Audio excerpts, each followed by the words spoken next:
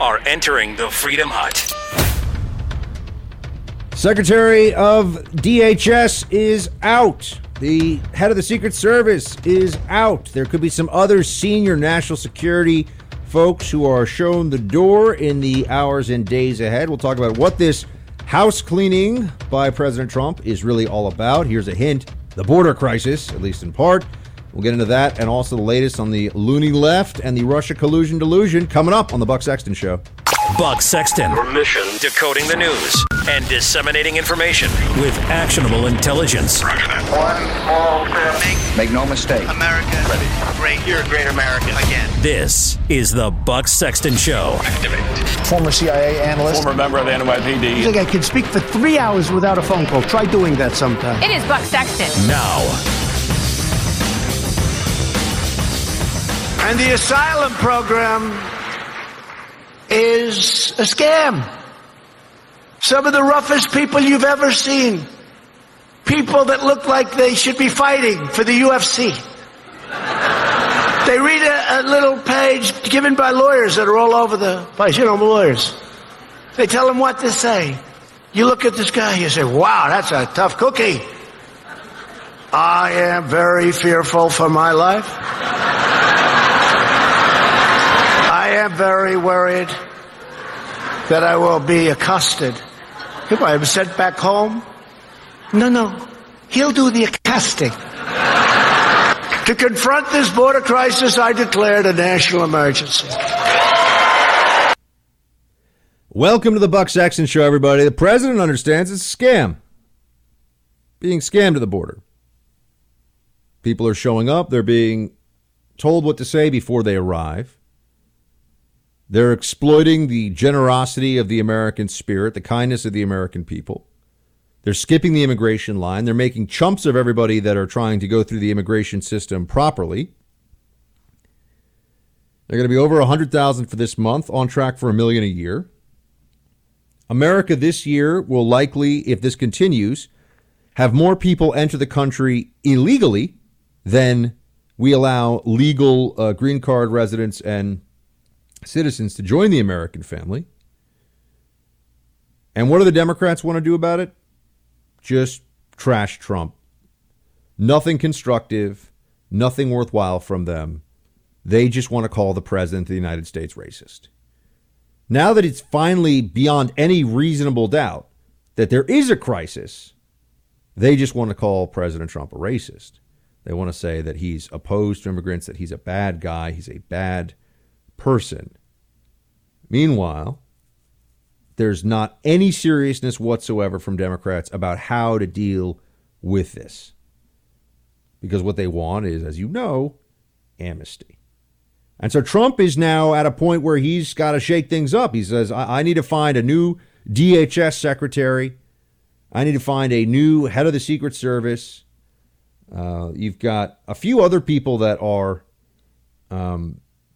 possibly leaving, according to the Wall Street Journal today.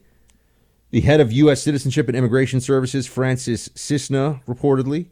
Randolph Alice, the Secret Service director. And John Mitnick, the agency's general counsel. Ron Vitiello, who's the acting director of Immigration and Customs Services, was told on Friday that he needed to step aside. President Trump has announced that Customs and Border Protection Commissioner Kevin McAleenan would be appointed as acting DHS secretary, although I believe there's some question as to whether that is in fact the chain of succession for DHS, but that will be dealt with, I'm sure. That will be dealt with. Here's what Tom Homan had to say about Kevin McAleenan and Nielsen. Play 14. I can tell you he's a really smart guy. He has great relationships with the government of Mexico. He has been working steadily, on getting them to cooperate more. Kevin's been the tip of the spear on the wall construction. I've worked with Kevin for the past decade, and we worked together during the 2014 crisis and the 2015 crisis under Jay Johnson, almost daily meetings. He's a smart guy. He knows this issue. He has great relationships with the government of Mexico. And I think, if Secretary Nielsen leaves, which I want to say one thing, I respect Secretary Nielsen. Anybody that steps up that most difficult job when Congress isn't helping, the courts are stymieing you, it's a difficult job. So I certainly respect her service to the nation. Respect her service to the nation. I don't think that she was ever really on board with what Trump wanted to accomplish. I think that she was too establishment. This is now Kirstjen Nielsen. I think she was a little bit too establishment. I think that she implemented the separation policy, which we'll talk more about that later on in the show, as a way of showing Trump that she was going to take his policy directive seriously. But keep in mind that the separation policy that had this outcome that the media, that's the one place where they were able to get Trump to back off a policy issue quickly. And it was because of how they told that story. The story was that it's terrible and cruel. It's almost cruel and unusual punishment to separate these kids from their parents. But the real issue, the initial issue is, should it be treated as a crime to enter the United States illegally? If it is to be treated as a crime, and therefore it is a criminal act, when someone is arrested for committing a crime, in this country it happens every day, many, many times all across the country. When someone is arrested, they're separated from their children. Now, that DHS was unable to track immediately where these children have gone, and they're saying that it might take a long time to put them back together. Yes, that's bureaucratic incompetence and ineptitude, but they're also not set up to handle that problem because they're not supposed to have the problem. It exists because of those who are actively and intentionally exploiting our immigration laws, exploiting the situation at the border. But so Kirstjen Nielsen stepping out, I think, opens up some territory here. I was seeing that Rick Perry's being talked about. Maybe that was withdrawn earlier. I think that was withdrawn. Mike, was that withdrawn today? I think they said that probably wasn't going to happen, right? That would not be my pick at all. I don't understand the hesitation here. I think it's quite clear who should be in this role. I think you want to put Chris Kobach as DHS secretary. Put him in charge. Somebody who is very much in line with the president's thinking on creating a stable and secure border with no more of these loopholes and all this easy to get through, easy access nonsense. Somebody who is a political fighter and understands the stakes here and is smart enough to maneuver in an environment where they're trying to just destroy people. I mean, I'll get into this more later on this hour, but the Democrats aren't just happy that Kirstjen Nielsen's out. They want Nielsen to suffer long into the future.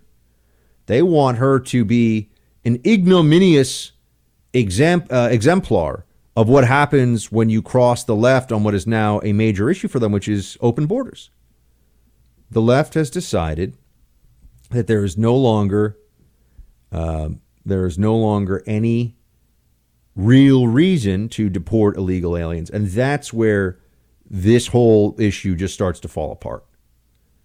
The moment that deportation is no longer on the table for people who are in the country illegally, we do not have immigration laws worthy of the name of law. The moment that we are told that it is too mean, it is unchristian or unfeeling, unthinking to tell somebody who has violated the law to be in America that they're going to, remember, no one's saying that you get sent to prison for 20 years or anything horrible, but that the punishment here very much fits the crime. If you're in America illegally and you are returned to your legal country of residence and origin, that's not some heinous, terrible thing to do. And I'm sorry for people that are from Honduras and Guatemala and El Salvador and any number of other countries. I saw the people from Pakistan and Bangladesh, and I'm sorry that their countries aren't full of more opportunity, that there's so much corruption. In the case of these Central American states, that there's so much crime and violence. But our immigration system is supposed to benefit the people here. You know, if you're going to make this a purely moral case, that the role of government is purely moral and not any specific obligation to the citizens and the people that are in this country that respect the laws of this country, why should we stop? Why shouldn't we provide welfare benefits to people all over the world? Why aren't we just sending checks to people who really need help? Why doesn't the federal government just decide to become a global charity? Well, you'd say, Buck, at some point we run out of money. Okay, well, maybe we only set aside, $100 billion for that. We could afford that, right? Put that on the tab. We'll just send money to people around the world. Try to help. Well, you say, Buck, we already do that in the form of foreign aid. No, I mean direct payment. We do that for some of our own people. The government just gives them money to help them out. Why don't we? Oh, because there's a difference between a U.S. citizen and a foreigner. And that our nation state has to recognize that if it's still going to call upon our obedience to the law and our allegiance to the state itself. There have to be distinctions here. If there's no difference between somebody that arrived, if the federal government thinks there's no difference between somebody that arrived illegally yesterday from Honduras and all of you listening to the show who are U.S. citizens, that has tremendous ramifications for the way that this country will interact with all of its citizens going forward. It also means that our projections about the sustainability of our entitlement programs and the future of our economy and our political system and all of that will be in flux, and you could argue, I think, will be threatened in many ways. 1 million illegals a year every year. And when do we think that Congress will step in and stop this? They're not going to. They're simply not going to. But the unwillingness to deport people who are nonviolent, or rather, unless they're a violent criminal, that's where this whole thing falls apart. If you can't deport people anymore, you don't have immigration laws anymore. And we're pretty close. I know we're deporting some people here. They'll show some number, but a lot of them are, people that have just arrived. They were caught very rapidly. No one who falls into this category of family unit that arrives at the border claiming asylum, none of those people are going to be deported. None of them. I mean, maybe you tell me scratch that. Less than 5% of them will be deported. I think that's a fair number. Less than 5%. So but it's effectively, for all intents and purposes, none of them. And they're all going to get to stay. And there's more and more that are going to come. So Trump is shaking it up at DHS because if he doesn't have people that are willing to go really hard on this issue and take the heat, because the left, they smell blood in the water on this one. They have a real sense that if they can just continue to make it socially stigmatizing to work with Trump on immigration, you're going to stop certain people from taking a leadership role and cracking down on what is happening at the border. And if need be, fighting it out in court, have the federal government fight it out with these either different judicial decisions or statutes that are in place right now that are mandating that we have a near open border, which is a complete and utter outrage. And it is happening under this president. And I wish I could say that I had any belief that this was going to improve anytime soon, but it's going to take a lot more than just a change up at the DHS. But Chris Kobach, I think, is the best choice. I think Chris Kobach would do a really solid job in this role. And that's where I think the president's head should be. So I know Rick Perry's name's been floated around. There are some others as well. Stephen Miller is still one of the longest lasting senior advisors to the president in this White House. And he's really credited with being the architect of a lot of the immigration policy that the administration has been pursuing. But if we don't get this right and we don't get a handle on this, the Republican Party's days are numbered. I can't tell you what the number is, but they're numbered. And that's what Democrats know, that they haven't been able to do well as a national party now for quite some time. They lost a lot of seats under Obama. Yes, they won some back now in the 2018 congressional races. But they've been losing ground at the state level, and they've certainly been losing ground by having Donald Trump defeat Hillary Clinton for what they thought would be an 8-year Clinton presidency. But now is when we start to see who are going to be the fighters on this issue. Who's going to stand up and say, now is the time to expend some real political capital and to take the heat, because the border is effectively open. And this is not going to get any better unless they take dramatic action about this. So I'm going to continue to focus on this. I really hope that Trump has some ideas and that his team come up with some ideas, because once this gets further along, the political incentive to take action becomes less and less. Because a lot of senators, a lot of congressmen, especially your congressmen down around the border area, or in places where a lot of these migrants that are claiming asylum, that they end up settling themselves in this country, which sanctuary cities, the number one place they like to go. If that's the case, we need to finally change the political calculation before it's too late. And maybe I don't know. I wish it might be too late right now. We might be past the point of no return. I'm not yet willing to throw in the towel on it, but if Trump can't do it, who can? And when is it going to happen? When will we have a secure border? These are all questions we have to ask ourselves. Team, I've got a lot more show coming your way. Stay with me. I've got an 11-year-old daughter I get to have here on weekends. I can't even let her go outside. I can't come outside without carrying some kind of weapon because of my safety. People along the border, it seems, are concerned. That was Jeff Allen, who's a border property owner, saying he's worried about his 11-year-old daughter going outside without a weapon because of safety concerns. We know the cartels are super active along the border right now. They're making a ton of money off of all the human smuggling, a lot of money off of all this human misery that's occurring. And yet, we're supposed to believe that there's no tie-in between opioid deaths in this country and our porous border, that the drain on resources, that all these families showing up, these family units showing up, crossing illegally and then surrendering, that doesn't do anything, that doesn't make our streets less safe. I mean, it all ties in together. There is a flood of drugs and criminal activity that comes in across the border. That's just a fact.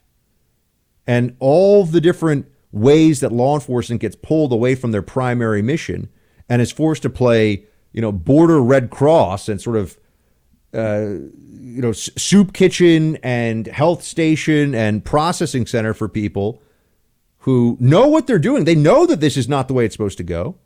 They know that there shouldn't be, that they shouldn't be doing this, that it's illegal, but they're told this is a great scam. It's a great way to skip the whole immigration line, to skip through the process, and to take advantage of the American people. I mean, we think about what's really happening here. We have laws in place so that people who are truly fleeing oppression and violence directed at them specifically for their beliefs, for their ideology, not because they're from a violent country that happens to have a high street crime. That's not asylum. People that will be targeted, tortured, killed for their beliefs, whether religious or political. We want to have some open doors for those people who fit that criteria. So this is a charitable impulse that the American people have. What's happening is people see that and they say, well, they're taking a charity collection of sorts here. I want some of that. Let me get some of that charity money. In this case, it's let me get some of that charity asylum. By lying about what's going on, abusing the system, and doing it in a systematic scale that's completely undermining our immigration process. I mean, I'd say the Democrats should be ashamed, but we know they're incapable of shame on this issue of immigration.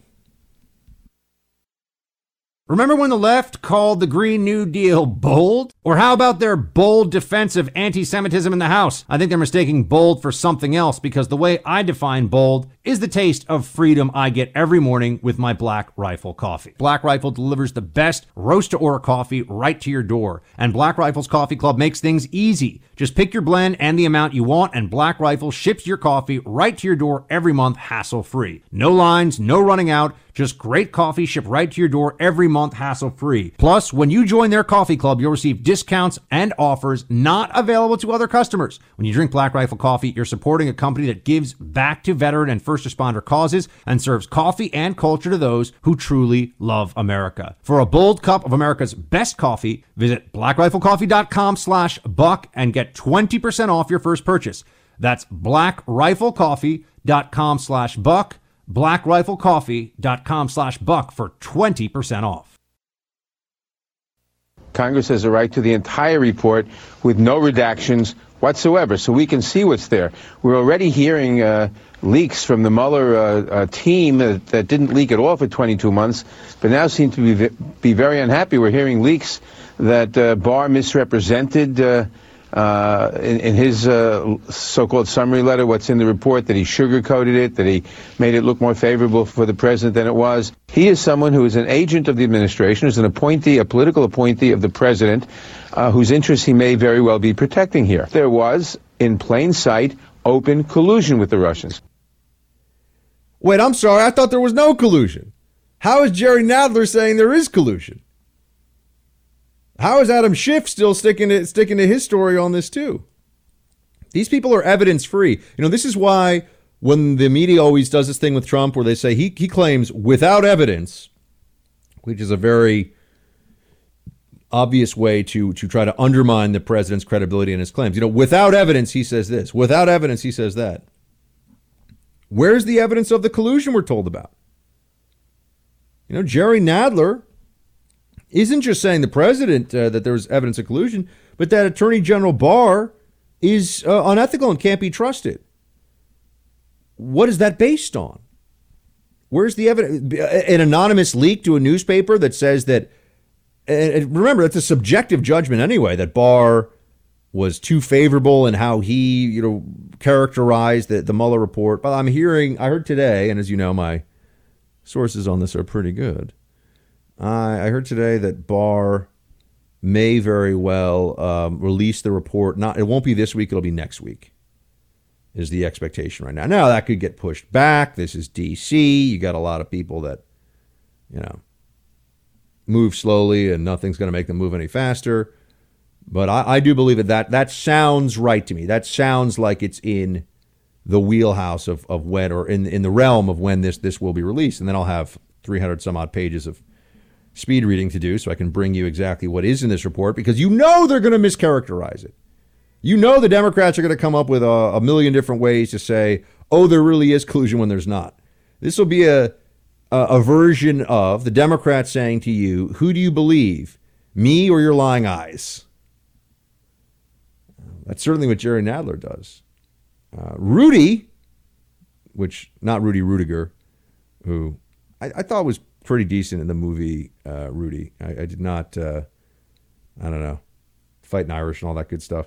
No, Rudy Giuliani's out there talking about what Nadler is saying, and basically in a not to put too fine a point on it, is like, this guy's a loon and this is nonsense, play 10. I don't like what Jerry Nadler just did, innuendo, and there must be more. So when he talks about the Attorney General being biased, my goodness, and on his committee, he's got some of the most rabid people that hate Trump. Rabid people that hate Trump. That's what was going on here. Anytime that somebody hates Trump, they're referred to as neutral in the government bureaucracy, and anyone who's in a deciding position, a position of authority, who hates Trump, we're told that person is a paragon of virtue, ethical beyond reproach. Anyone who would dare to question such a person must be doing so out of dishonest motives, out of a sense of, allegiance to Trump above country. But when the person clearly hates Trump, media runs overboard or goes into overdrive. Overboard's a type of motor, right? Goes overboard, switches in overdrive, over something or other. They do that because they're trying to shape the narrative as much as they can, because the media is an outgrowth of the Democratic Party, and the Democratic Party is an outgrowth of the media. These are symbiotic organisms that need each other, that rely on each other. And in the era of Trump, when the media has been called out for what it truly is, now the Democrat Party and the media more than ever are in lockstep with each other. Because the word is out about them. We're figuring all this out. Speaking of the word being out, Devin Nunes, I'm always very proud. I'm one of the few people that pronounces his name correctly because he told me that's how you pronounce it. Devin Nunes is making criminal referrals about what's going on here to Attorney General Barr, the same guy who I would note that you have Nadler saying is untrustworthy just because he's not a rabid anti-Trump partisan. Now we're told he's untrustworthy. They'll smear him. They'll throw his reputation under the bus. They don't care. Even the guy was already attorney general before. No one seemed to have a problem with him. But now he's a bad guy. He's somebody that can't be trusted. Nunes, though, realizes, who really can't be trusted? The Democrats who have been running around telling collusion fairy tales for the last 2 years. The top Obama appointees in the FBI, the CIA, and other places who quite clearly used the power and the access that they had in an orchestrated effort to bring down President Trump. Those are people that cannot be trusted. And the only way to find the full extent of their underhanded machinations is if there are investigations of this. We should know about this. I can tell you this without any exaggeration. I'm somebody who comes from within the federal government, within the national security world. And I have lost confidence in my former home agency at the CIA. I've lost confidence in the FBI's ability to handle politically sensitive investigations. And lost confidence is probably an understatement. I think that these institutions are deeply damaged. I think that those of us who are paying attention feel like we should take everything that goes on at the FBI and the DOJ going forward that touches on Comey and the Hillary emails. And, we have to approach this with deep skepticism. I know there's going to be an IG report about the Russia investigation that's supposed to come out next summer, but I think that what we saw with the Hillary emails was that they laid out a huge case of a double standard, and then they said there's no politicization, there's no double standard. So we can't trust them to wash their own laundry. We can't trust them to be their own arbiters of what is done in good faith and what is fair and what is right. And that's why Nunes making this criminal referral about people who are involved in that whole mess and saying, hey, we need to get to the bottom of this. I think this matters. Play 8. So we're prepared this week to notify the Attorney General that we're prepared to send those referrals over. As of right now, this may not be all of them, but this cleans up quite a bit. We have 8 referrals that we're prepared to send over to the Attorney General this week. All of these are classified or sensitive, and so because a lot of them could contain sensitive or classified information. 5 of them are what I would call straight up referrals. So just referrals that name someone and name the specific crimes. Those crimes are lying to Congress, misleading Congress. I'm telling you, just give it a little time, but it is very likely that you will have people who were hardliners, absolute hardliners, on any lie, even the smallest lie, if it was allegedly told by somebody tied to President Trump. Some of those same people now will turn around when it's Andy McCabe, who did his good part for the Democrats as far as they're concerned by trying to take down Trump. When it's somebody like that, we will be told that lying doesn't really matter as much, that there's no underlying crime. You will see the hypocrisy, the double standard in real time. Because there are people, Andy McCabe should face charges. The Inspector General said he lied more than once under oath. So it could not be any more clear. If that's the finding of the Inspector General of the FBI, that guy should face criminal charges. There can't be a special buddy club where, just because you're friends with people that are in that building who go out and prosecute normal Americans for lying all the time. And in the case of someone like a Jim Comey, who McCabe worships, like some kind of weirdo, Jim Comey, locked people up for very minor lies. No problem doing that. Just look at what he did to Martha Stewart. And yet now we're going to be told that they'll be given a second chance. Manafort's in solitary confinement, but Andy McCabe shouldn't even face prosecution. I'm sorry. We need to. Just because the left doesn't want to talk about this as much anymore doesn't mean we should let them off. And if we take our focus off this issue and let them write the narrative after the fact and pretend that they've been acting in good faith, we will never get justice here. So these referrals that Nunes is making, we got to drill down into these, and we've got to push to get accountability. We'll be right back.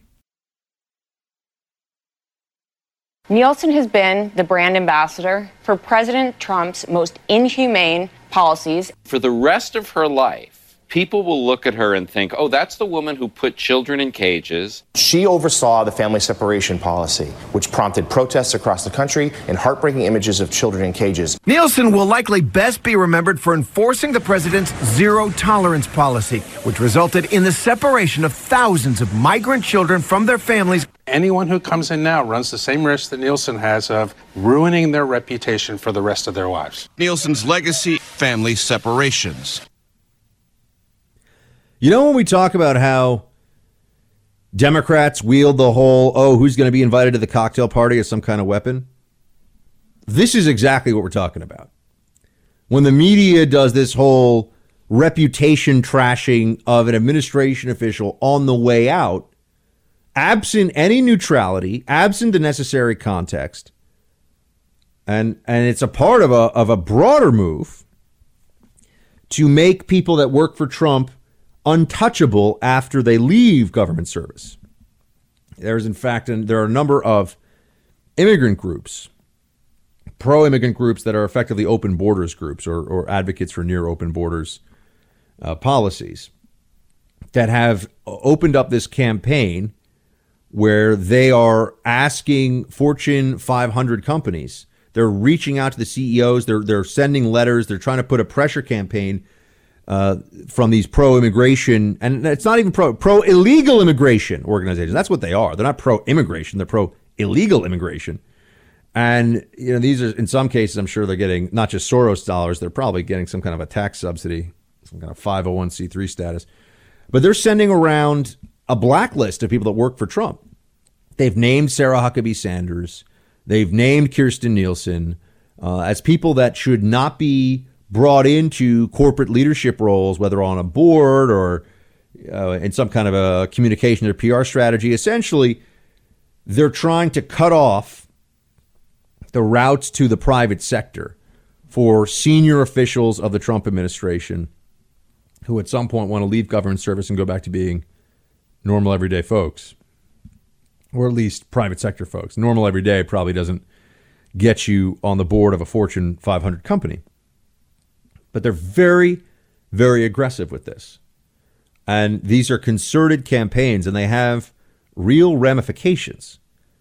There are those who will think twice about joining the Trump administration and fighting for these policies, fighting for the kind of changes we talk about here on the show, because they know that they've got kids, they've got families to support, and they don't want to be the target of this kind of harassment, this kind of blacklisting effort. They don't want to lose earning potential going forward because they serve their country. And I'm sorry, but you know this. They'll deny it. They'll say it's not true. But Republicans, conservatives, we don't do this. There is something much more vindictive and insidious about the mindset on the left when it comes to punishing political opponents.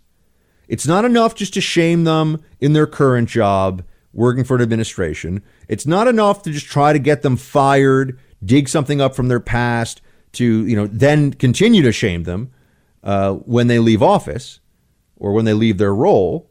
But now they want to make sure that nobody else will hire them either.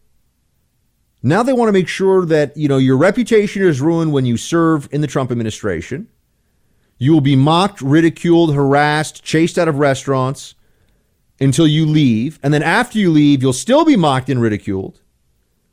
And there'll be an active effort to prevent you from getting hired by companies in the private sector that may want to leverage or use the expertise of former senior government officials. This does not happen to Democrats. You look at the jobs that former Obama people got, top kind of jobs. I mean, the stuff that, you look at Jay Carney at Amazon and the people that were in Obama's inner circle. I mean, they can't get big enough as far as the publishers are concerned. They can't get a big enough advance. They can't be well taken care of enough by corporate America, giving them board seats to get paid, hundreds of thousands of dollars a year to show up for 4 quarterly board meetings. They get all those benefits. I mean, this, you may be saying, Buck, why do we care about this? Because this matters. And for us not to recognize it as mattering is a failure on the part of conservatives. I mean, there should be, there are these conservative, super successful, true conservatives across the country. There are conservative billionaires, some of them names a lot of them names you don't. And, there are all these initiatives. They want, they give money to the foundations and these different things. But what we really also need is some pushback in the private sector and some people to stand up and say, you know what, we're happy to hire. Our huge company, conservatives are welcome here. Conservatives are a part of the American family and a necessary one. And we're not going to allow for any of this political witch hunt stuff to extend into our HR department. The only way to fight back against this smearing, undermining, boycott mentality that the left uses and unfortunately wields very effectively, the only way to really fight back about it is to take this on head on. To start to use, conservatives in positions of authority and power need to stand up and say, this is not okay. Political discrimination in the private sector is not something that we should just lay down for, because it is very real. And that's why they're doing it. I mean, this is why you see these different immigration groups trying to just create even a hint, even a perception of scandal around the hiring of a Sarah Huckabee Sanders at some point in the future, or a Kirstjen Nielsen, or any of these people who have worked. Stephen Miller, trust me, they hate Stephen Miller. They can't stand him. They're going to try to make sure that he can't get a job anywhere. These people are vindictive. The left is vindictive. You have to remember that.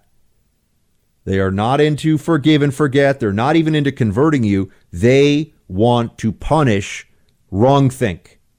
They want to punish conservatives and the right. They want to make examples of us and leave us up smeared, ruined, destroyed as a warning to all the rest.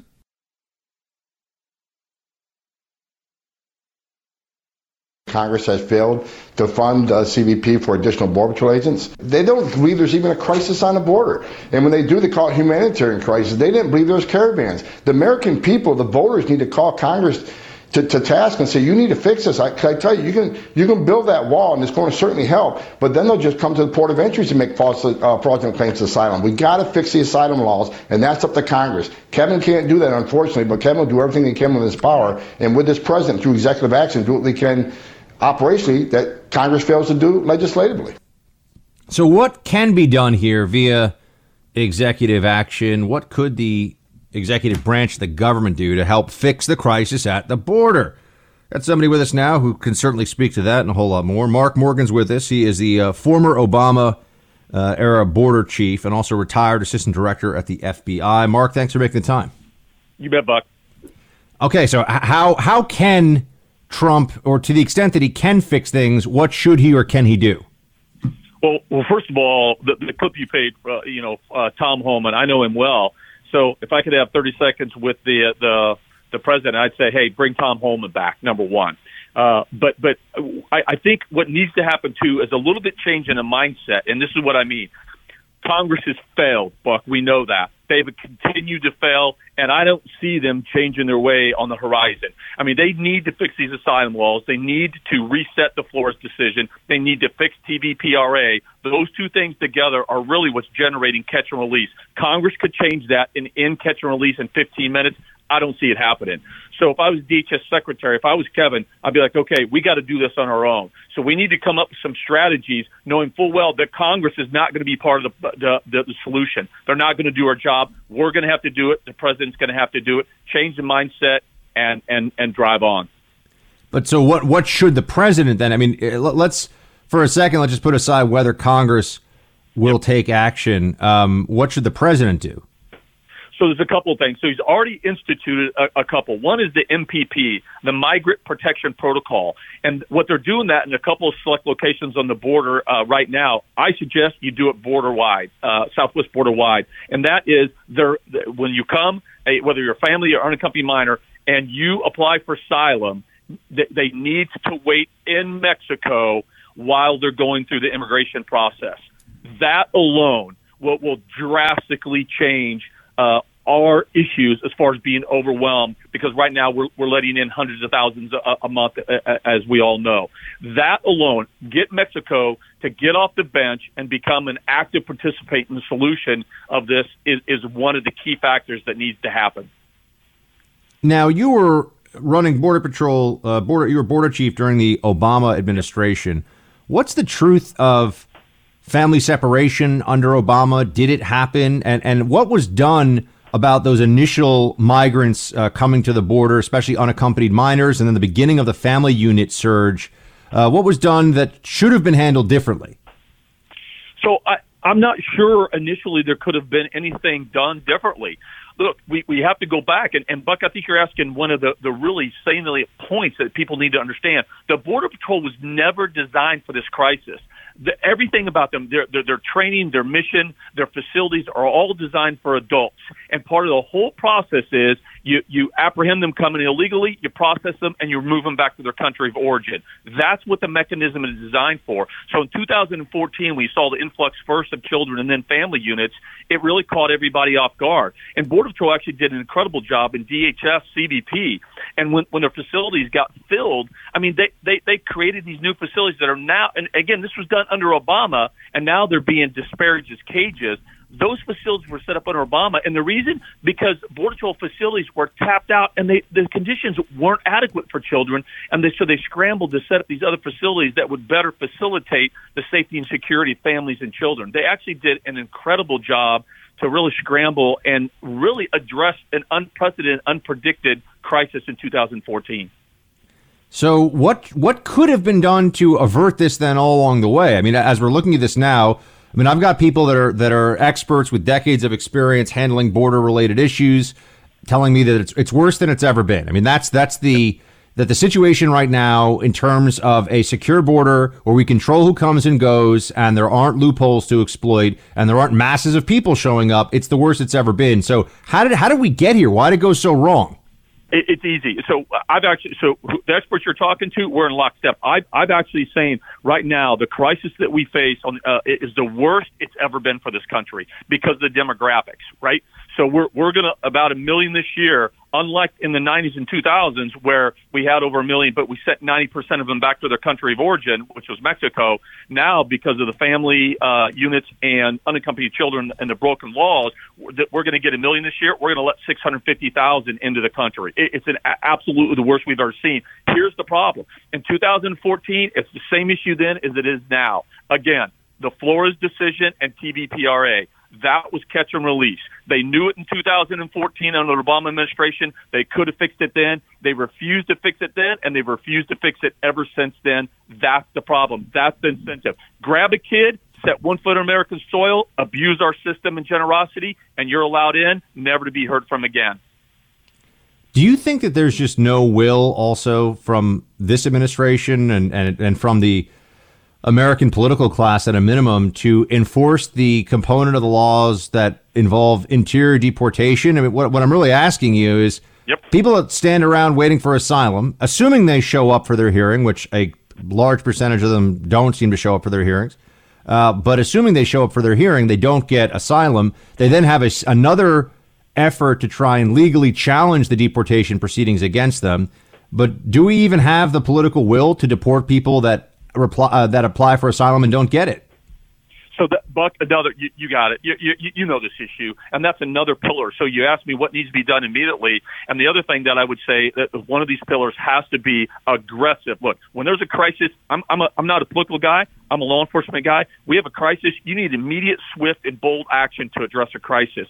One of those pillars that needs to happen right now is increased interior enforcement, and we absolutely need to target the 1 million people that have come here illegally, filed fraudulent claims, have had their due process through the immigration process, and received deportation orders of removal, and they still don't comply, and they're here illegally. We need to go after those individuals as a rule of law issue and remove them. We start doing that, you're going to take a huge part of that incentive away for these people to come. Because if they know ultimately, when it's all said and done, after they have their due process, if they're going to remove, you're going to see the numbers go down because we're applying consequences under the rule of law.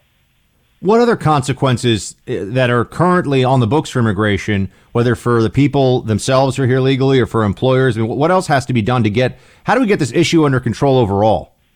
So that's the next issue, right? But again, I'm going off the assumption that Congress isn't going to do their job. Congress, again, they fixed Flores and TVPRA. They will remove the largest part of the incentives. But I'm going that they don't have the will and they're not going to do that. So the next thing is, and ICE just did this week, is we need to go after the employers that are hiring illegal aliens. So let's go after, again, rule law, enforce our laws, and go after the people that have had due process and are still here illegally. Then let's go after the employers that are hiring illegal aliens that do not have the right to work. We start doing that, you start removing the incentives without Congress having to do anything. Is this going to get better or is this going to get worse this year, Mark? If they don't take that bold, swift, immediate action of forcing Mexico to get in the game and do an interior enforcement, and one thing I would add is driving courts, to the border and immigration and law judges and everything that you need to actually go through the immigration proceedings quick and swiftly. If they don't do all that, you're going to see the numbers increase. I will anticipate if we're not successful in doing all of that, you're going to see over 1 million.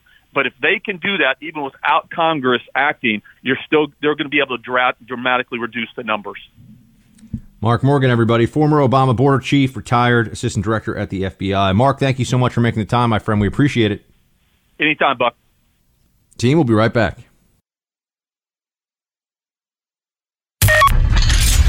You are now entering the Freedom Hut Tactical Operations Center. All sensitive programs must be kept strictly need to know. They're clear. Team Buck is cleared. Roger that. And ready for the Buck Brief. The Islamic Republic's Revolutionary Guard Corps has actively engaged in terrorism and created, supported, and directed other terrorist groups. The IRGC masquerades as a legitimate military organization, but none of us should be fooled. The Trump administration is simply recognizing a basic reality. The IRGC will take its rightful place on the same list as terror groups it supports. IRGC, folks, now officially a terrorist organization. This from the Wall Street Journal with the story today.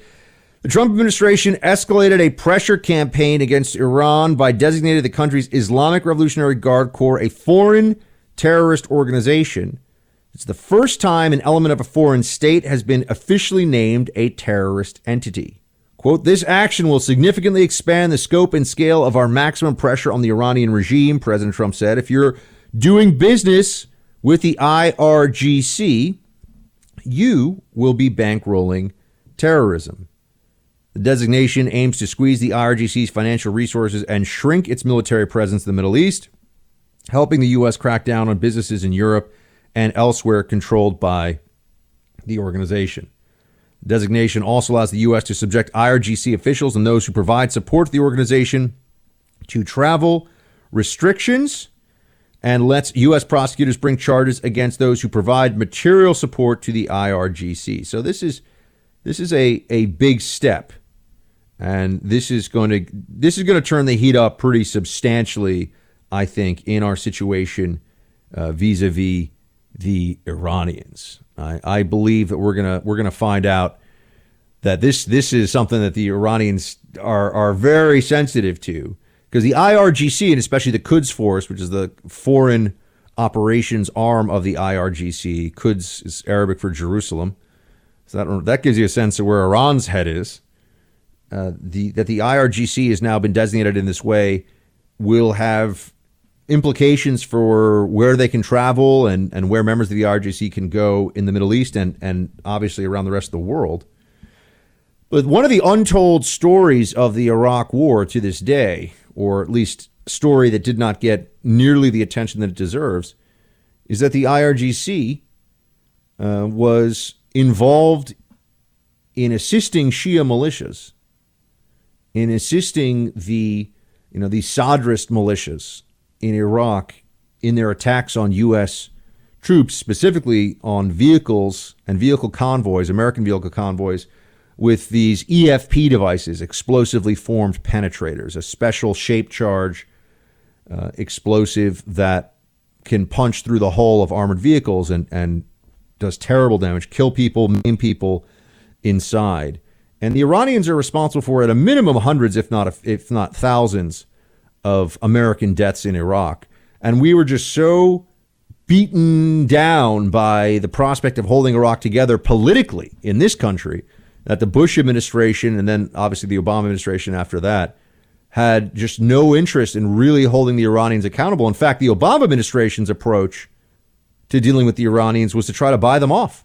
Literally buy them off, pallets of cash.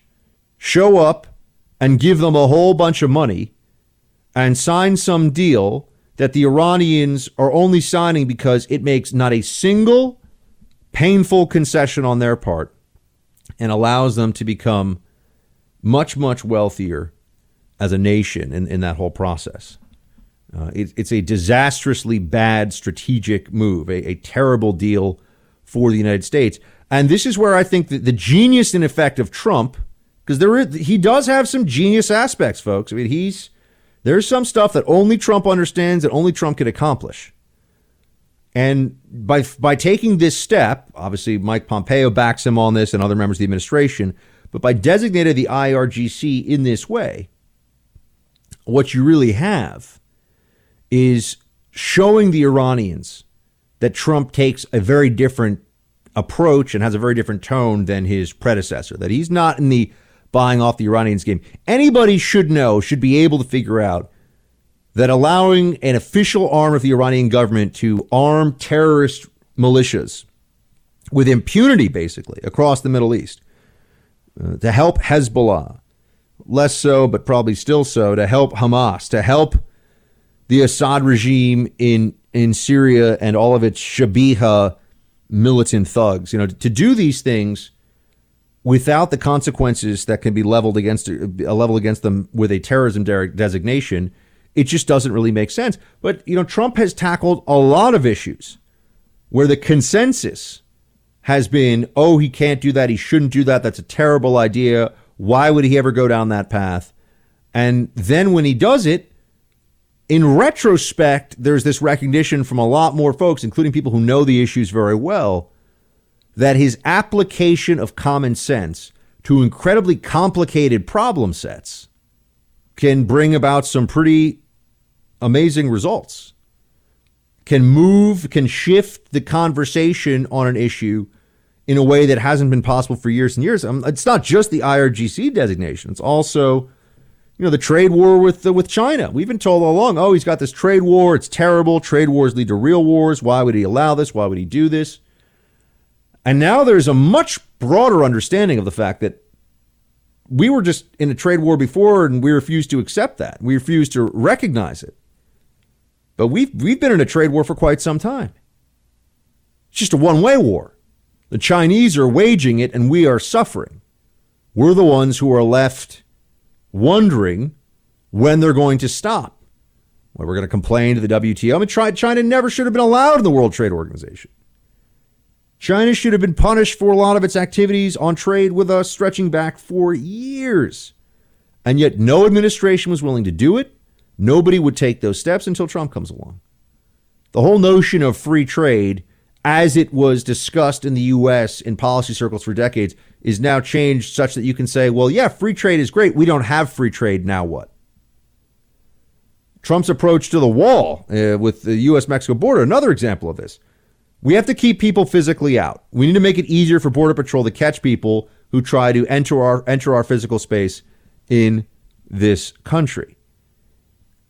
It seems like such a simplistic solution. In fact, that was one of the big knocks against it. Oh, this is like something that you would have tried in the 3rd century, not the 21st. Well, it turns out Trump was right on the wall, too. The consensus opinion's against him, but true experts know that a wall has been shown to be very effective, is very helpful, and that it is the Trump administration that is willing to push these issues and take actions that his predecessors were not willing to do. And you see this on Russia, too, by the way. He sends sniper rifles and other munitions to Russia, to Ukraine to use against Russia, Javelin anti-tank missiles to use against Russian-backed separatists in Ukraine. He does that, and they still call him a Russian stooge. Right? Trump's administration, while Trump has been commander-in-chief, we blew up. Our planes blew up a couple hundred Russians in the Syrian desert. Obama never would have done something like that, allowed something like that. But we were protecting our allies, and they were trying to rush, as paramilitaries working for the Syrian regime, I tried to rush our Kurdish allies, and that was a very bad idea. But common sense in politics is a rarity, and it's one of the things that President Trump does so very well, and that has such an important effect on, his politics by instinct. And in many ways, he's a genius when it comes to these things, because nobody else will do what he's willing to do and see it the way it should be seen. And you have no regrets of anything you've said in the last couple of years? I don't regret calling out this president for what I consider deeply unethical and improper conduct. Not a bit. No regrets, says the shifter. Shifty Schiff. No regrets. Running around for 2 years saying the president of the United States was a traitor, was a Russian asset. That Schiff, who has classified access on the Intelligence Committee, is able to see classified documents. Schiff suggesting that he had seen all he needed to on the classified side to convince him that the president had committed collusion. Nope, that's not true. And now he's out there saying that there's nothing that he would have done differently. I mean, this is why he should never be taken seriously again on television. I mean, he should not be put on television to talk about these issues. Anyone who votes for Adam Schiff is, I think, just suffering from a level of Trump derangement syndrome that is just completely off the rails. And our friend Annie McCarthy pointed this out about Schiff. Play 12. What a prosecutor is interested in is whether there's a criminal conspiracy between Trump and Russia. And knowing that Mueller was not going to come up with that, which I think has been obvious for about 18 months, what the Democrats have been trying to do is shift the ground from what they were hoping Mueller would come up with, which would be an espionage conspiracy to undermine the election, to contacts between Trump people and Russia people, which fall short of collusion. You should look at everybody's connections. We've had 30 years of this government telling us that Russia was a perfectly good place to do business, that it was a strategic partner, that it might be a counter-terrorism partner of the United States. And it wasn't until Trump won the election that suddenly Russia became, our nefarious Cold War foe once again. I agree with Bill Hemmer there. It is an interesting point because one of the necessary components of the whole Russia frenzy was, meaning the Russian collusion analysis, was to just demonize Russia as this country that we can't talk to them, we can't go near them, we can't deal. Anyone who's spoken to a Russian from a campaign has all kinds of problems, and that's just completely divorced from reality. This is absurd. This is bizarre that you'd have such a focus on Russia as a primary national security challenge for the United States, and not even think of it as a challenge, but to think of it as an imminent threat to us, that the Russians will change election outcomes, that the Russians can shape the presidential election with ease. I'm somebody who actually used to work in intelligence, and I can tell you that if the Russians spending, let's call it all in, a few $1 million maybe, if they could, with a few $1 million of internet spending and paying those guys to be the internet trolls and all that stuff, if they could sway a multi-billion-dollar U.S. presidential election, and I mean sway via propaganda, because they didn't change votes. I'm not saying they, could they hack into something and mess around? They probably could. But that's not really the allegation. The real allegation has always been that the Russians were able to insert themselves in this process in exactly a way that would bring President Trump victory, or bring then candidate Trump victory. And this is absurd. I run out of adjectives to describe these things because there's only so many ways you can say crazy, wacko, nuts, absurd. There's only so many variations of that. This is unserious. This is irrational stuff. But Adam Schiff says, no regrets at all.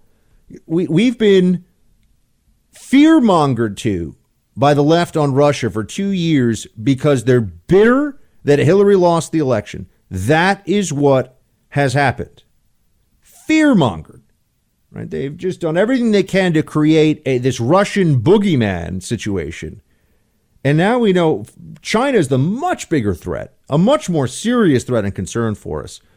And yet the media's wasted all this time and energy and effort not preparing the American people for the very real challenge to American hegemony from China, but getting us all worked up about whether somebody knew somebody who once was in Russia, who knew somebody who knew an oligarch. I mean, the conspiracy theory webs that have been woven so that there can be this fixation on Russia it's really troubling these people have as much power as they do.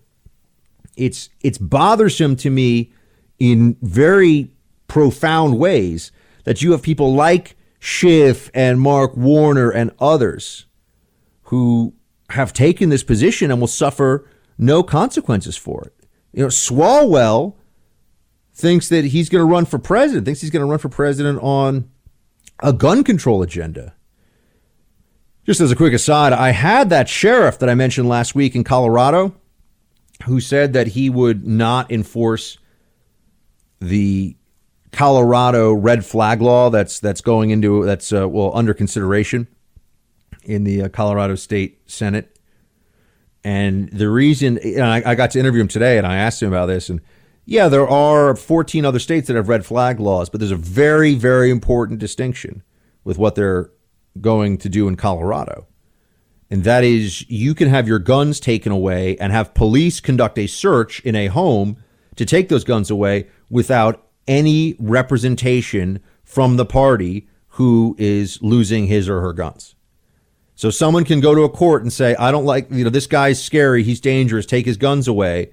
And you receive no notification, no right to appear in defense of yourself. The judge can just say, okay, we're going to go, let's send the sheriff to go in and take that person's guns away. That is absolutely a due process violation. The sheriff in Colorado who's saying that and it's not just him, there are others as well, who are joining together, who are declaring themselves Second Amendment sanctuaries. They very clearly understand that there's enormous due process concerns with this, and they're taking, I think, the appropriate action, which is to raise this at the national level and just show that, liberals do this all the time. This is whether it's the no-fly list and guns or red flag laws and guns.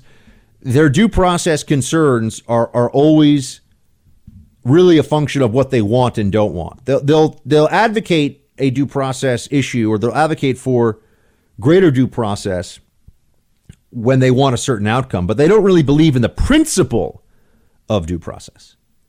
They just like the appearance of it as long as they get the political outcome that they want. And that law in Colorado is a very good example of that. So I'll continue to follow, see where that goes. I wonder whether the sheriff, with the attention he's gotten across the country, will be able to stop what is a clearly flawed law from going into effect. Team, we'll be right back. Trump's taxes, everybody. Woo! Exciting stuff, I know. Does it get more exciting than the Trumpsters' taxes? Democrats are so fixated on this. I really do believe that Trump is there are two possibilities. One is that Trump is kind of rope-a-doping them into exposing the obsession they have with this even more, and then eventually he'll release whatever they want him to release, and there'll be nothing in it, and they'll just look like the fools that they are. That's one possibility. The other possibility, as I see it, is that he doesn't want some somewhat politically not damaging, but inconvenient or embarrassing stuff about his charitable giving or how much money he makes. None of that would really move the needle, though. So I don't think that that's what motivates Trump here. I think he just doesn't want to do it because Democrats are trying to tell him he has to, and he likes to fight over these things. A surprising show of backbone on this issue, a surprising moment of clarity from Mitt Romney on this one, of all people. I wouldn't expect Mitt to come out swinging in defense of, well, not even really in defense of Trump, but just at the stupidity of Democrats when it comes to taxes. But that is Trump's taxes, and that is, well, taxes in general for sure, but Trump's taxes specifically. Here's what mid it or quit it, as I used to like to say during the 2012 election. Here's what he said about this. Play 7. I think the Democrats are just playing along his handbook, which is going after his tax returns through a legislative action is moronic. That's not going to happen. The courts are not going to say that you can compel a person running for office to release their tax returns. So he's going to win this victory. He wins them time after time. I think Mitt's probably right here. And think of the Democrats are going to spend so much energy on this. No one, I think, in America who voted for Trump last time is sitting around saying, well, if he doesn't release his taxes, I don't think, I think that that's going to be the deal breaker for me. I don't think there's a person in the country, I really mean this, who takes that position. I don't think that person exists. If they do, it's a handful of them, and they're completely insignificant to the eventual presidential outcome for 2020. But Schiff, who's desperate for a subject to latch himself onto, like the slimy remora he is, Schiff has decided that he's going to make this his next Russia collusion delusion. And he's all about Trump's taxes all of a sudden. He has been for a while, but now he's focusing on this even more because Russia can't get it done for him. Play clip 4. The IRS is supposed to conduct an examination of the president's returns. This is a president who has resisted any oversight or inquiry into his affairs. And so I think the chairman of Ways and Means has every right to determine, is the IRS following its own policy and protocols? But I'll also say this, Jake, there is no legal ground for them here. The statute says the IRS shall provide these returns to the Congress upon request. And yet, has this ever been done before? If that's the intent of the statute and in these circumstances, is this, and oh, by the way, there are also statutes that Congress writes that courts quickly overturn and say, no, that is not okay. And I think that's the expectation here. Even if you take the statutory language as written and apply that and say, okay, well then you can have the White House immediately bring a challenge to this in court, get a stay, because once the taxes are released, then the damage is all done. So get a stay on that order from the Congress, and then it'll go into the courts, and we'll see. And I think that's the likely trajectory here. And Trump is right to make them fight for this. Why give them anything? One thing that Trump, there are many things that Trump has taught, I think, conservatives in general. But one thing that is important from his side is when you're dealing with the opposition, when you're dealing with essentially an enemy on a certain subject, don't concede anything. It's kind of like the never apologize approach that Trump has. Don't give them anything. Don't do anything out of a sense of good faith, or maybe they'll be honorable in return, because they're just looking to crush you. So you certainly don't want to give them your taxes and hope that they wouldn't be foolish enough to release them. Jay Sekulow, one of the president's lawyers, pointed out that this is serious stuff. If in fact Democrats plan to just get access to Trump's tax returns and then publicly release them to embarrass him, this would be illegal. Play 5. Said they're not contemplating releasing it. He said this would just be for the chairman to review. I do want to turn on to the Mueller report. Well, hold it, George. Not contemplating they're releasing it. They release it. It's a felony. So, of course, they can't release it. So this idea, we're not contemplating releasing it. They need to read Section 6103. Well, 6103 says if a person releases it, it's a crime. Right. They could vote to release it in closed session. But I take your point. Yep. We all know, though, that they'll try to leak something. Interesting statistics out today on leaks from classified leaks and referrals that have resulted from it compared to the Obama administration and what you're seeing now. And guess what? Here's what you see. There are far more leaks of classified information occurring under this administration. You want to know why? Because deep state actors within the federal government, and there are many of them, because the federal government is predominantly staffed now with deep staters. Deep state actors in the federal government are taking it upon themselves to release classified information, whether it's the General Flynn phone call with Ambassador Kislyak or any number of different areas, to release that information to embarrass the president or to hurt this administration. They are willing to risk, and this gives you a sense of how ideologically hardened people in the federal government are against this president and against the Republican Party. They're willing to risk prison time and their careers, so that their livelihood and their freedom, to get a negative news story out there about Trump or one of his people. That's a pretty astounding revelation. And there's far more of it now than there was during the Obama years. Far more. It's because the people in the government are not all of them, but there are a lot of people who work in the federal government who view Trump as some kind of a clear and present danger, that this president breaks all the rules in the sense that the rules that are in place that his detractors are supposed to respect, they just say, nope, it's different now. This time it's different because of Trump. This time we have to get his taxes because Trump. Mick Mulvaney, acting White House Chief of Staff, is saying, look, this is just never going to happen. Play 6. They know that one of the fundamental principles of the IRS is to protect the confidentiality of you and me and everybody else who files taxes. They know that. They know the terms under law by which the IRS can give them the documents. But political hijab is not one of those reasons. You believe Democrats will never see the president's tax returns? Oh, no, never. No, nor should they. Think of the precedent this sets. The government could force you to give them all kinds of personal and private information under the promise that this is going to be kept confidential. But they'll force you to give it to them, but we promise it'll be confidential. And then, well, because you're a Republican and you're a big deal, whether you're the president or it could happen to any number of prominent Republicans. But because you're a Republican and you're a big deal, we think we're going to just decide to let this stuff out there because it'll hurt you a little bit. And that then is self-justifying. That's all you need to know, is that it'll be damaging to a Republican. Therefore, the laws that are in place, the statutes that are in place no longer apply, no longer matter. Or at least the sense of how you interpret these statutes and what they really mean. Trump's taxes are nothing burger 2.0. I'm very sure of that. Will we ever see them?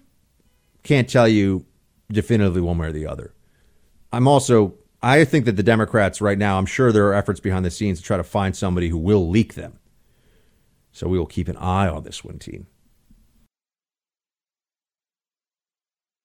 Into our social media, and they intentionally try to divide us.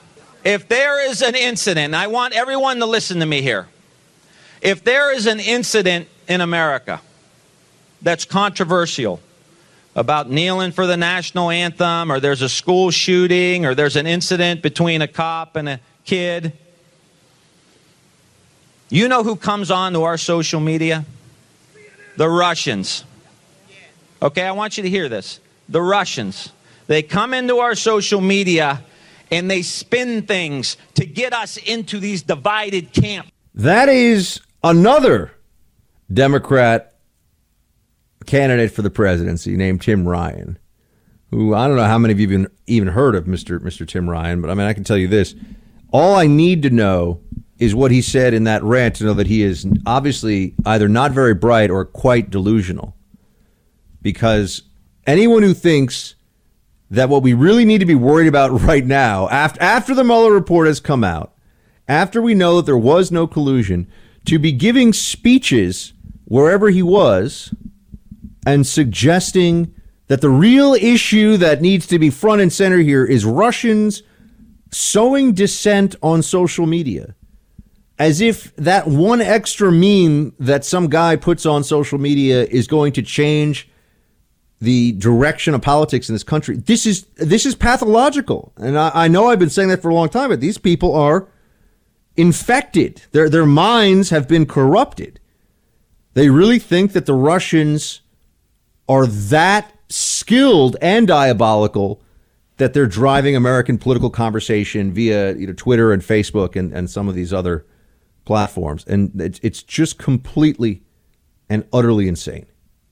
But that guy thinks he has a shot at the presidency. I mean, for him, it's probably this guy, Tim Ryan, who is very unimpressive.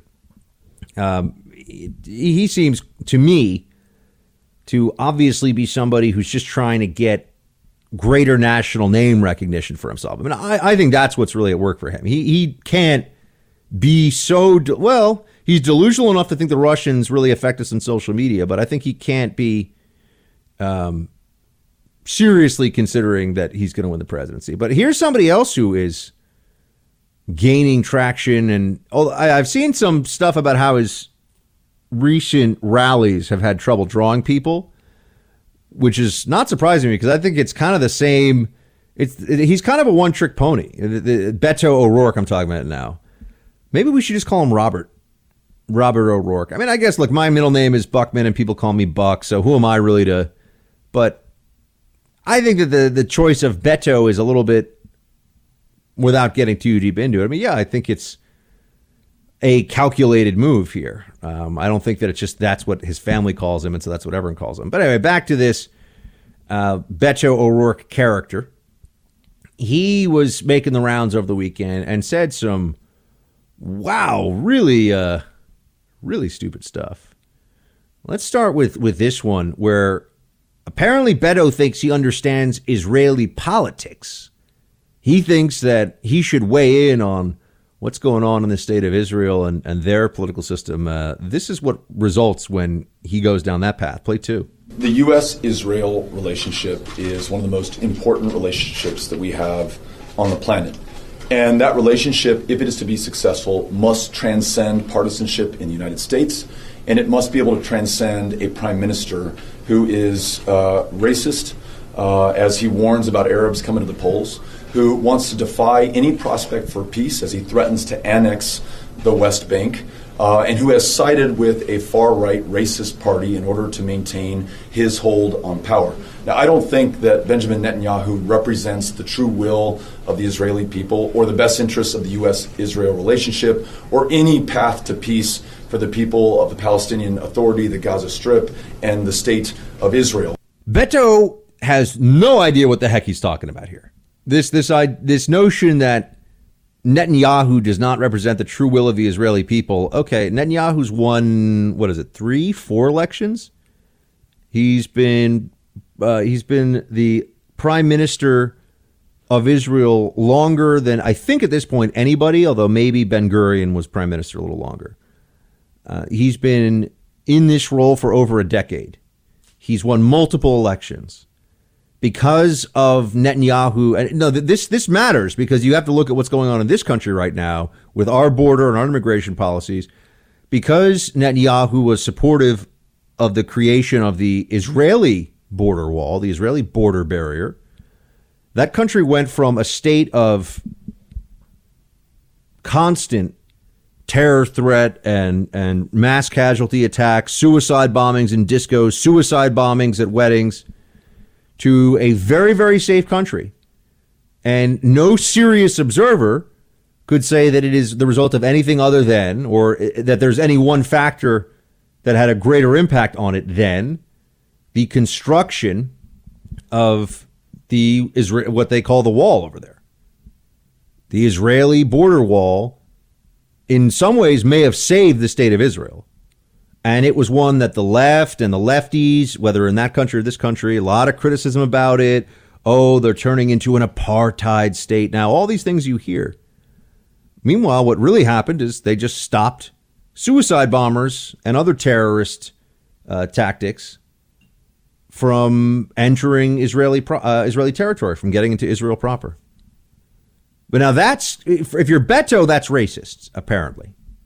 If you're Beto stopping suicide bombers from going into a crowded discotheque and murdering and maiming lots of young people trying to have a nice night out who aren't doing anything to anybody, but that's racist. You see, Netanyahu's a racist because of that. And then he sided with a racist party. I mean, I would love to hear Beto try to explain the Israeli political system. That would be hilarious. In fact, I bet if you asked off the cuff what the Israeli parliament is called, I don't think he could tell you without someone passing a note into his hand at one of these little town halls he has. I don't think he even knows. And if you're going to wax philosophical about a foreign country's political system, I think you should probably have some idea of what the heck you're talking about. And to trash Netanyahu in this way just shows that Beto, He's just making it up as he goes along. As long as it sounds good and like you're kind of breathy and really earnest, like then what you say has a lot of meaning and merit and it's like really good. Oh, since he's weighing in on Israel, I guess we also have to hear Beto talk about, oh, thank you. Mike tells me he's won 4 elections. I said 3 or 4. It's his 4th prime ministership right now. So, Mike, I think that's a pretty solid record in terms of the will of the Israeli people through their institutions of government. I'd say so. And I happen to have a couple of friends who are Jewish and are, live in Israel. And the word I mean, they love him. They absolutely love him. I think he 100% represents the will of the people there. Yeah, well, I'm quite sure that the Israeli people are rather unified on not letting suicide bombers into crowded restaurants, malls, wedding halls, bar mitzvahs. I'm quite sure the Israeli people all agree on that. And not Netanyahu figured that out. Netanyahu is the one that put the policies in place to stop all that. Absolutely. But you can listen to the Netanyahus of the world, who's a former decorated veteran patriot for the Israeli people. Or you can listen to the Beto O'Rourke's of the world who say really stupid stuff like this. Play clip 1. That agreement, remarkably, with the P5+1, the permanent members of the UN Security Council, plus Germany, coming together with the country of Iran to negotiate something otherwise thought to be intractable is almost a miracle of modern diplomacy. Inherently imperfect, it didn't deal with Iran's ballistic missile capacity, it did not deal with Iran's sponsorship of Hezbollah, did not address the conflict in Yemen and Iran's support for Houthi rebels, doesn't even begin to deal with what they are doing in Syria. However, it demonstrably makes the world, and especially the Middle East, a safer place. How? He's talking about the Iran deal there. It makes the world a safer place. How? Iran is still the greatest state sponsor of terror in the world, still working on its ballistic missile technology and production, still has all of its nuclear facilities in place, all the know-how, thanks to the Israelis, we have some detail about that. How's it made the world a safer place?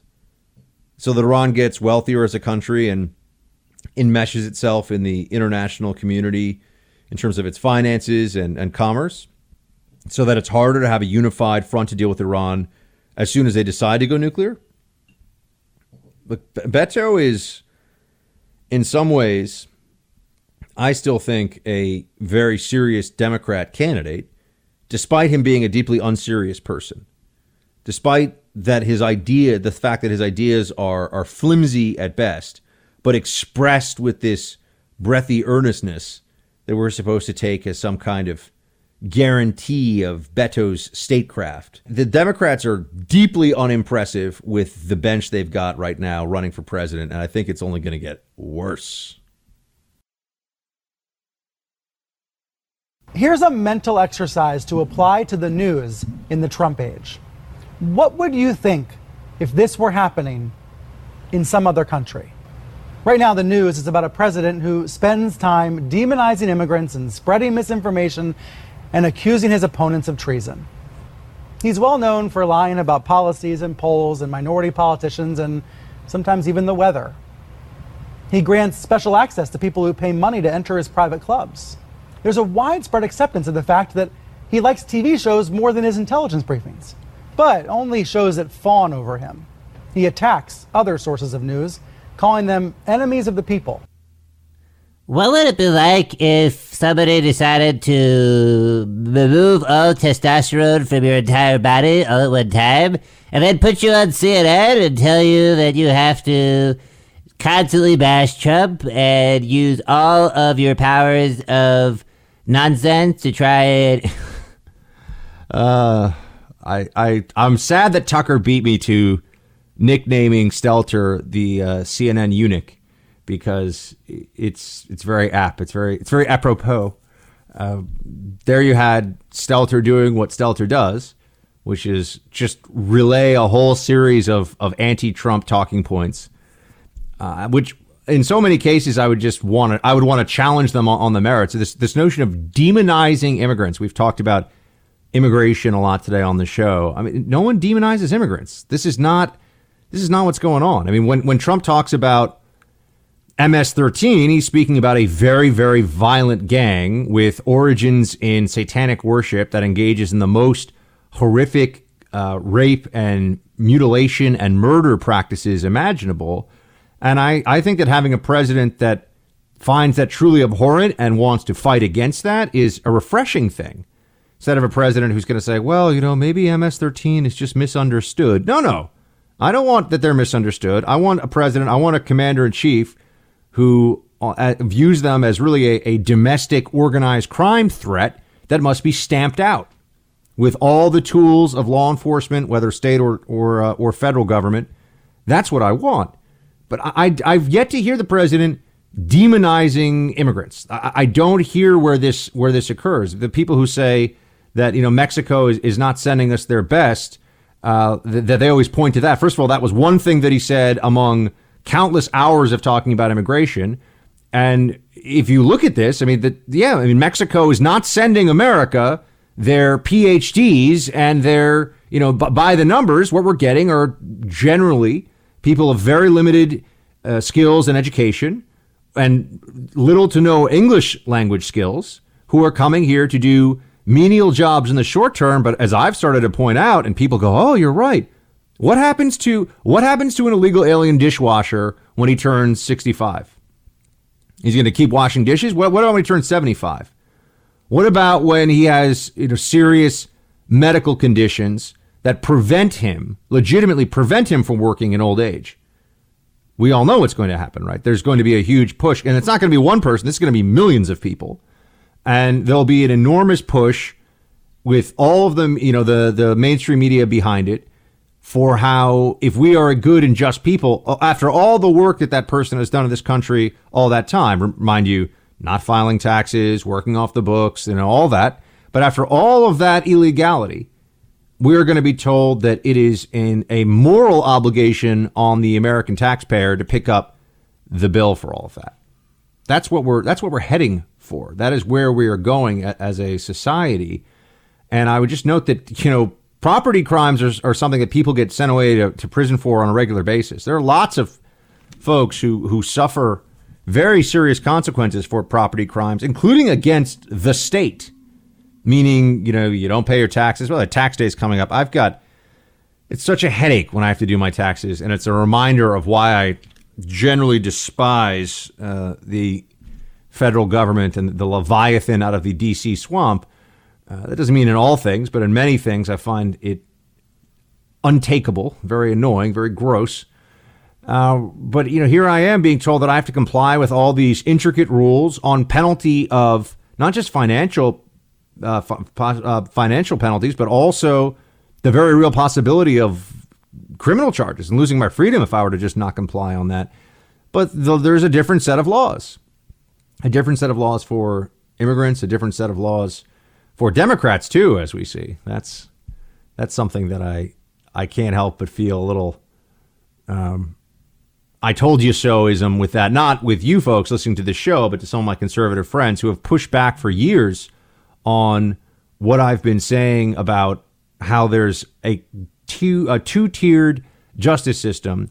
And if you are a leftist with connections or a protected person, whatever that means to the left, you can expect a very different interaction with the criminal justice system than if you are on the right and there's some political sensitivity to it. Political sensitivity, rich people who can pay for good lawyers, they maybe get better outcomes in the justice system than people who aren't rich and connected. But when there's a political issue, conservative or right-wing political sympathies are, if anything, they're never a help in the justice system, and they're often a major stumbling block for you. They're often a point of vulnerability. You're likely to get even worse treatment because of your conservative credentials. But this is Stelter, to take us back there. Brad Stelter is a show on CNN, right? Just talks these. I'm a media ombudsman. I tell the media when they're lying and when they're not lying. And this guy's an anti-Trump partisan. The fact that he has a show at CNN is preposterous, but he does. Because there's no rhyme or reason. I mean, a lot of these TV executives, they make decisions that if they were judged by the rightness or wrongness of the decision, it would be obvious that there are people who should replace them, but that doesn't tend to happen. You just get bad shows get replaced with other shows, and no one really cares because the institution overall just keeps going. But Stelter is a guy who tries to hold himself up as a journalist still over at CNN. I'm kind of astonished by that. CNN's still going to this, and the anti-Trump greatest hits that he's pulling out here. You're seeing this from a lot of people, but the anti-Trump left is now going to turn themselves into not the Russia collusion maniacs that they've been, but people that just always look for an opportunity to wag a finger at President Trump and tell him how bad he is and how uncouth he is and all this other stuff. They don't get tired of it. Unfortunately, their audience just eats it up. So even if Stelter's like, hey, why are you doing this? It's so terrible. Trump is so awful. It's so rude. It's so bad. A lot of people will listen to that. A lot of people, well, not a lot, but CNN's audience will. They never grow tired of it. I believe that this has sparked a reason for us to have a conversation about where we really stand on criminal justice reform. What we really believe when we talk about the rhetoric of a broken system and fixing it. It means that you have to have fidelity to that. And the efforts that I've had on criminal justice reform that were once celebrated by many in this county that are now being attacked because of one case and one celebrity, I think we have to ask ourselves, what is this really about? I've been asking myself for the last 2 weeks, what is this really about? And as someone who has lived in this city, who came up from the projects of this city to serve as the first African-American woman in this role, it is disheartening to me that when we get in these positions that somehow goalposts change. That's right. You gotta be kidding me, right? That is Kim Foxx, who is the woman who made the obvious decision, or rather the decision obviously driven by connections and politics and favored status of Jussie Smollett as a famous, aggrieved minority, that he would escape without any consequence whatsoever for costing the city of Chicago $120,000 in investigation fees, for smearing Trump supporters across the country, for lying and lying and lying again to authorities, for using the mail to perpetuate a racial fraud, a racial hoax. And he should escape, as far as Kim Foxx is concerned, not only with zero consequences, which is what is horrible enough on its own, but as you know, she let Smollett put himself out there after she just wiped this whole thing away and let it be so that he was able to say that he was innocent. So it's not even an admission of guilt that she was able to get, or that she wanted to get out of him. He now goes around still pretending like he didn't do anything wrong, and what's really amazing is that people will believe him. People will believe him. This is from National Review. There's an assistant state's attorney who attacked Fox and her allies for casting criticism of the decision as racist. This is a letter that has been sent out. This is what it says from a assistant state attorney that has kept his name anonymous. Fast forward to 2019, the state's attorney's office is an international laughingstock as politicians, comedians, scholars, legal pundits, and regular old citizens alike blast its handling of the case against Jussie Smollett. The criticism is pointed squarely at Kim Foxx, the first African-American female elected to fill the prestigious role of Cook County State's attorney. In the wake of said criticism, Ms. Foxx speaks at a Rainbow Push Coalition meeting and states she cannot run an office driven by anger and public sentiment. She says the goalposts change when an African-American takes the position of head prosecutor, seemingly calling the critique of the state attorney's office handling of the Smollett case racially based and derogatory toward her people. This is so disgusting and intellectually dishonest, and such a case of whiny victimology at play, that this woman who wields obviously a lot of power, when she's caught being terribly unethical and unfair and showing favoritism in the application of felony criminal law because somebody happens to be famous, black, and gay, she shows that favored status and then claims that it is because she is black that this is being criticized. Now, let me just be very clear. It does not matter who is in the role of Kim Foxx here. It doesn't matter what race that person is or would be, what gender, what anything else. There is absolutely no justification for what she did. And no person in that role who took those same actions would come on any less withering criticism. And it's a slap in the face to anyone paying attention and listening that she would even suggest that there's a racist backdrop to the criticism of what is an inexplicable decision from her from the perspective of law. I mean, we all know what the explanation for it really is.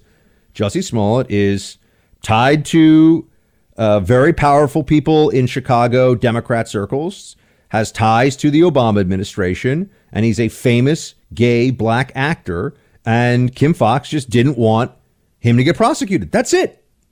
Not because of what he did. What he did was clearly illegal. He's obviously violated numerous statutes, did so repeatedly and willfully, but he just gets a pass because of who he is. This is one of those moments where we have to take a step back and say, if this doesn't undermine our faith in the rule of law, if people in the city of Chicago don't feel like after this, justice is quite the opposite of blind, then I don't know what it would take. Because it is very clear to me that when you have decisions that are so unbelievably obvious like this in terms of the politics and the way that people are shaping this and interacting with this case, making decisions on this case to shape their be dictated by their political proclivities, that's just too much. It's a disgrace what she's done. It's not racial at all. The criticism is not racist. That's all nonsense. This woman should step down or be removed from office. Ain't no party like a Team Buck party, 'cause a Team Buck party don't stop.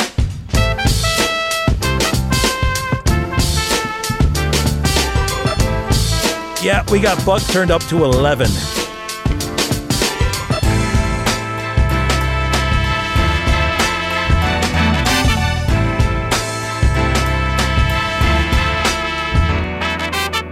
It's time for roll call. Indeed. Roll call time. Facebook.com/Buck Sexton if you would like to get in on the roll call action. Very easy to send me a message there, and there's a decent chance that it will pop up here on the show.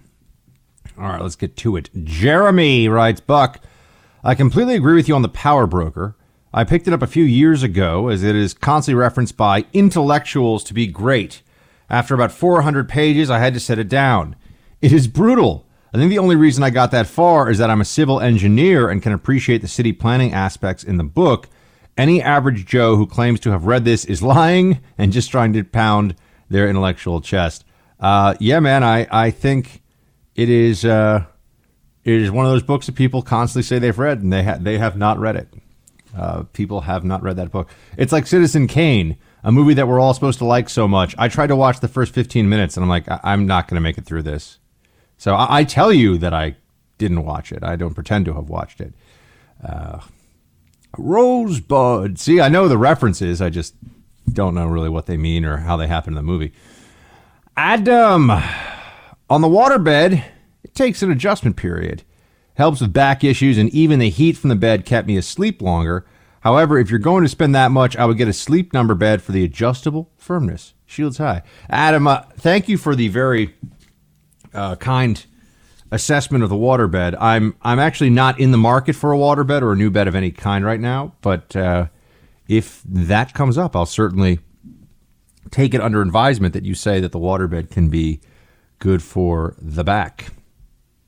Jerry sends me some photos of Joe Biden groping people. Thank you, Jerry. Thomas. Buck, the ongoing fascination with Representative Ocasio-Cortez seems to be that her dormitory conversation and failure to be coherent has become popular with the college crowd, who apparently are as incompetent and ignorant of the facts as she is. Ha! Her appeal seems to be that normally associated with a prodigy child. infatuation coupled with excitement of unexpected revelations. The only thing that perpetuates this mystique is the fact that every time she speaks, she sounds like a 12-year-old. If she lasts beyond this election term, it'll be a shock to everyone. In the meantime, she serves as great cover for an obstinate progressive socialist party that has refused to do anything meaningful in their first 100 days of Congress. Keep doing a great job. Your Valley Girl impersonation is very funny. Shields high. Well, there you go. Thank you, Thomas, for writing in. I appreciate it. Bryce. This got me thinking about other ways that wind farms could cause cancer. Huh? The blades are made of carbon fiber composites. The manufacturing process is filled with cancer-causing chemicals. It has been a difficult task for the aircraft industry to figure out how to protect workers. The same issues must surely affect the workers who make the wind turbine blades. I've never heard anything about any of this, Bryce, so thank you for sending this to me. I'll have to look a bit more at what you're talking about. That sounds weird, though. Michael, hold on. Heather writes, "Hey, Buck, love your show. A few super quick opinions." Well, thank you, Heather, for sharing the opinions. Number one, a very big yes to the beard. Don't ever shave again. Cool. Thanks, Heather. Appreciate it. The beard's come in nicely now. You know, some people didn't have patience with the beard. They said, oh, it's patchy. You know, it's not. You got to give it a little time before you can really determine whether or not the beard is a good move. I'm glad you like it, Heather. Thank you. And number two, I agree about Bruce Springsteen. Thumbs down for him. Indeed. Thumbs down. Number three, I would love some shorter segments to share with others. 10 minutes, for example. I have a friend who could really benefit from listening to you, but there's no way he'll listen for 3 hours unless you talk about sports the whole time. So if you're serious about looking into that, you might gain some followers from people who start listening with the shorter segments and then move to listening to the whole show. Thank you, Shields High. Thank you, Heather, and I like that idea, and I'm talking to producer Mike about it, and we'll see how we can make that happen. It's just a question of where they would go, and are they, how do we put them on platforms where there's... See, the problem is if you put small segments up with the main show, then people might get confused and only download the small segment, or it can kind of discombobulate the brand a bit. I think that's the right word to use there. Kyle writes, Buck, on Friday, you mentioned progressives acting like they care more about certain groups, such as the poor, than conservatives do. I think that relates to their overall ignorance of how conservatives think. Frederick Bastiat figured it out in 1850. In part, he wrote, socialism, like the ancient ideas from which it springs, confuses the distinction between government and society. As a result of this, every time we object to a thing being done by government, the socialists conclude that we object to its being done at all.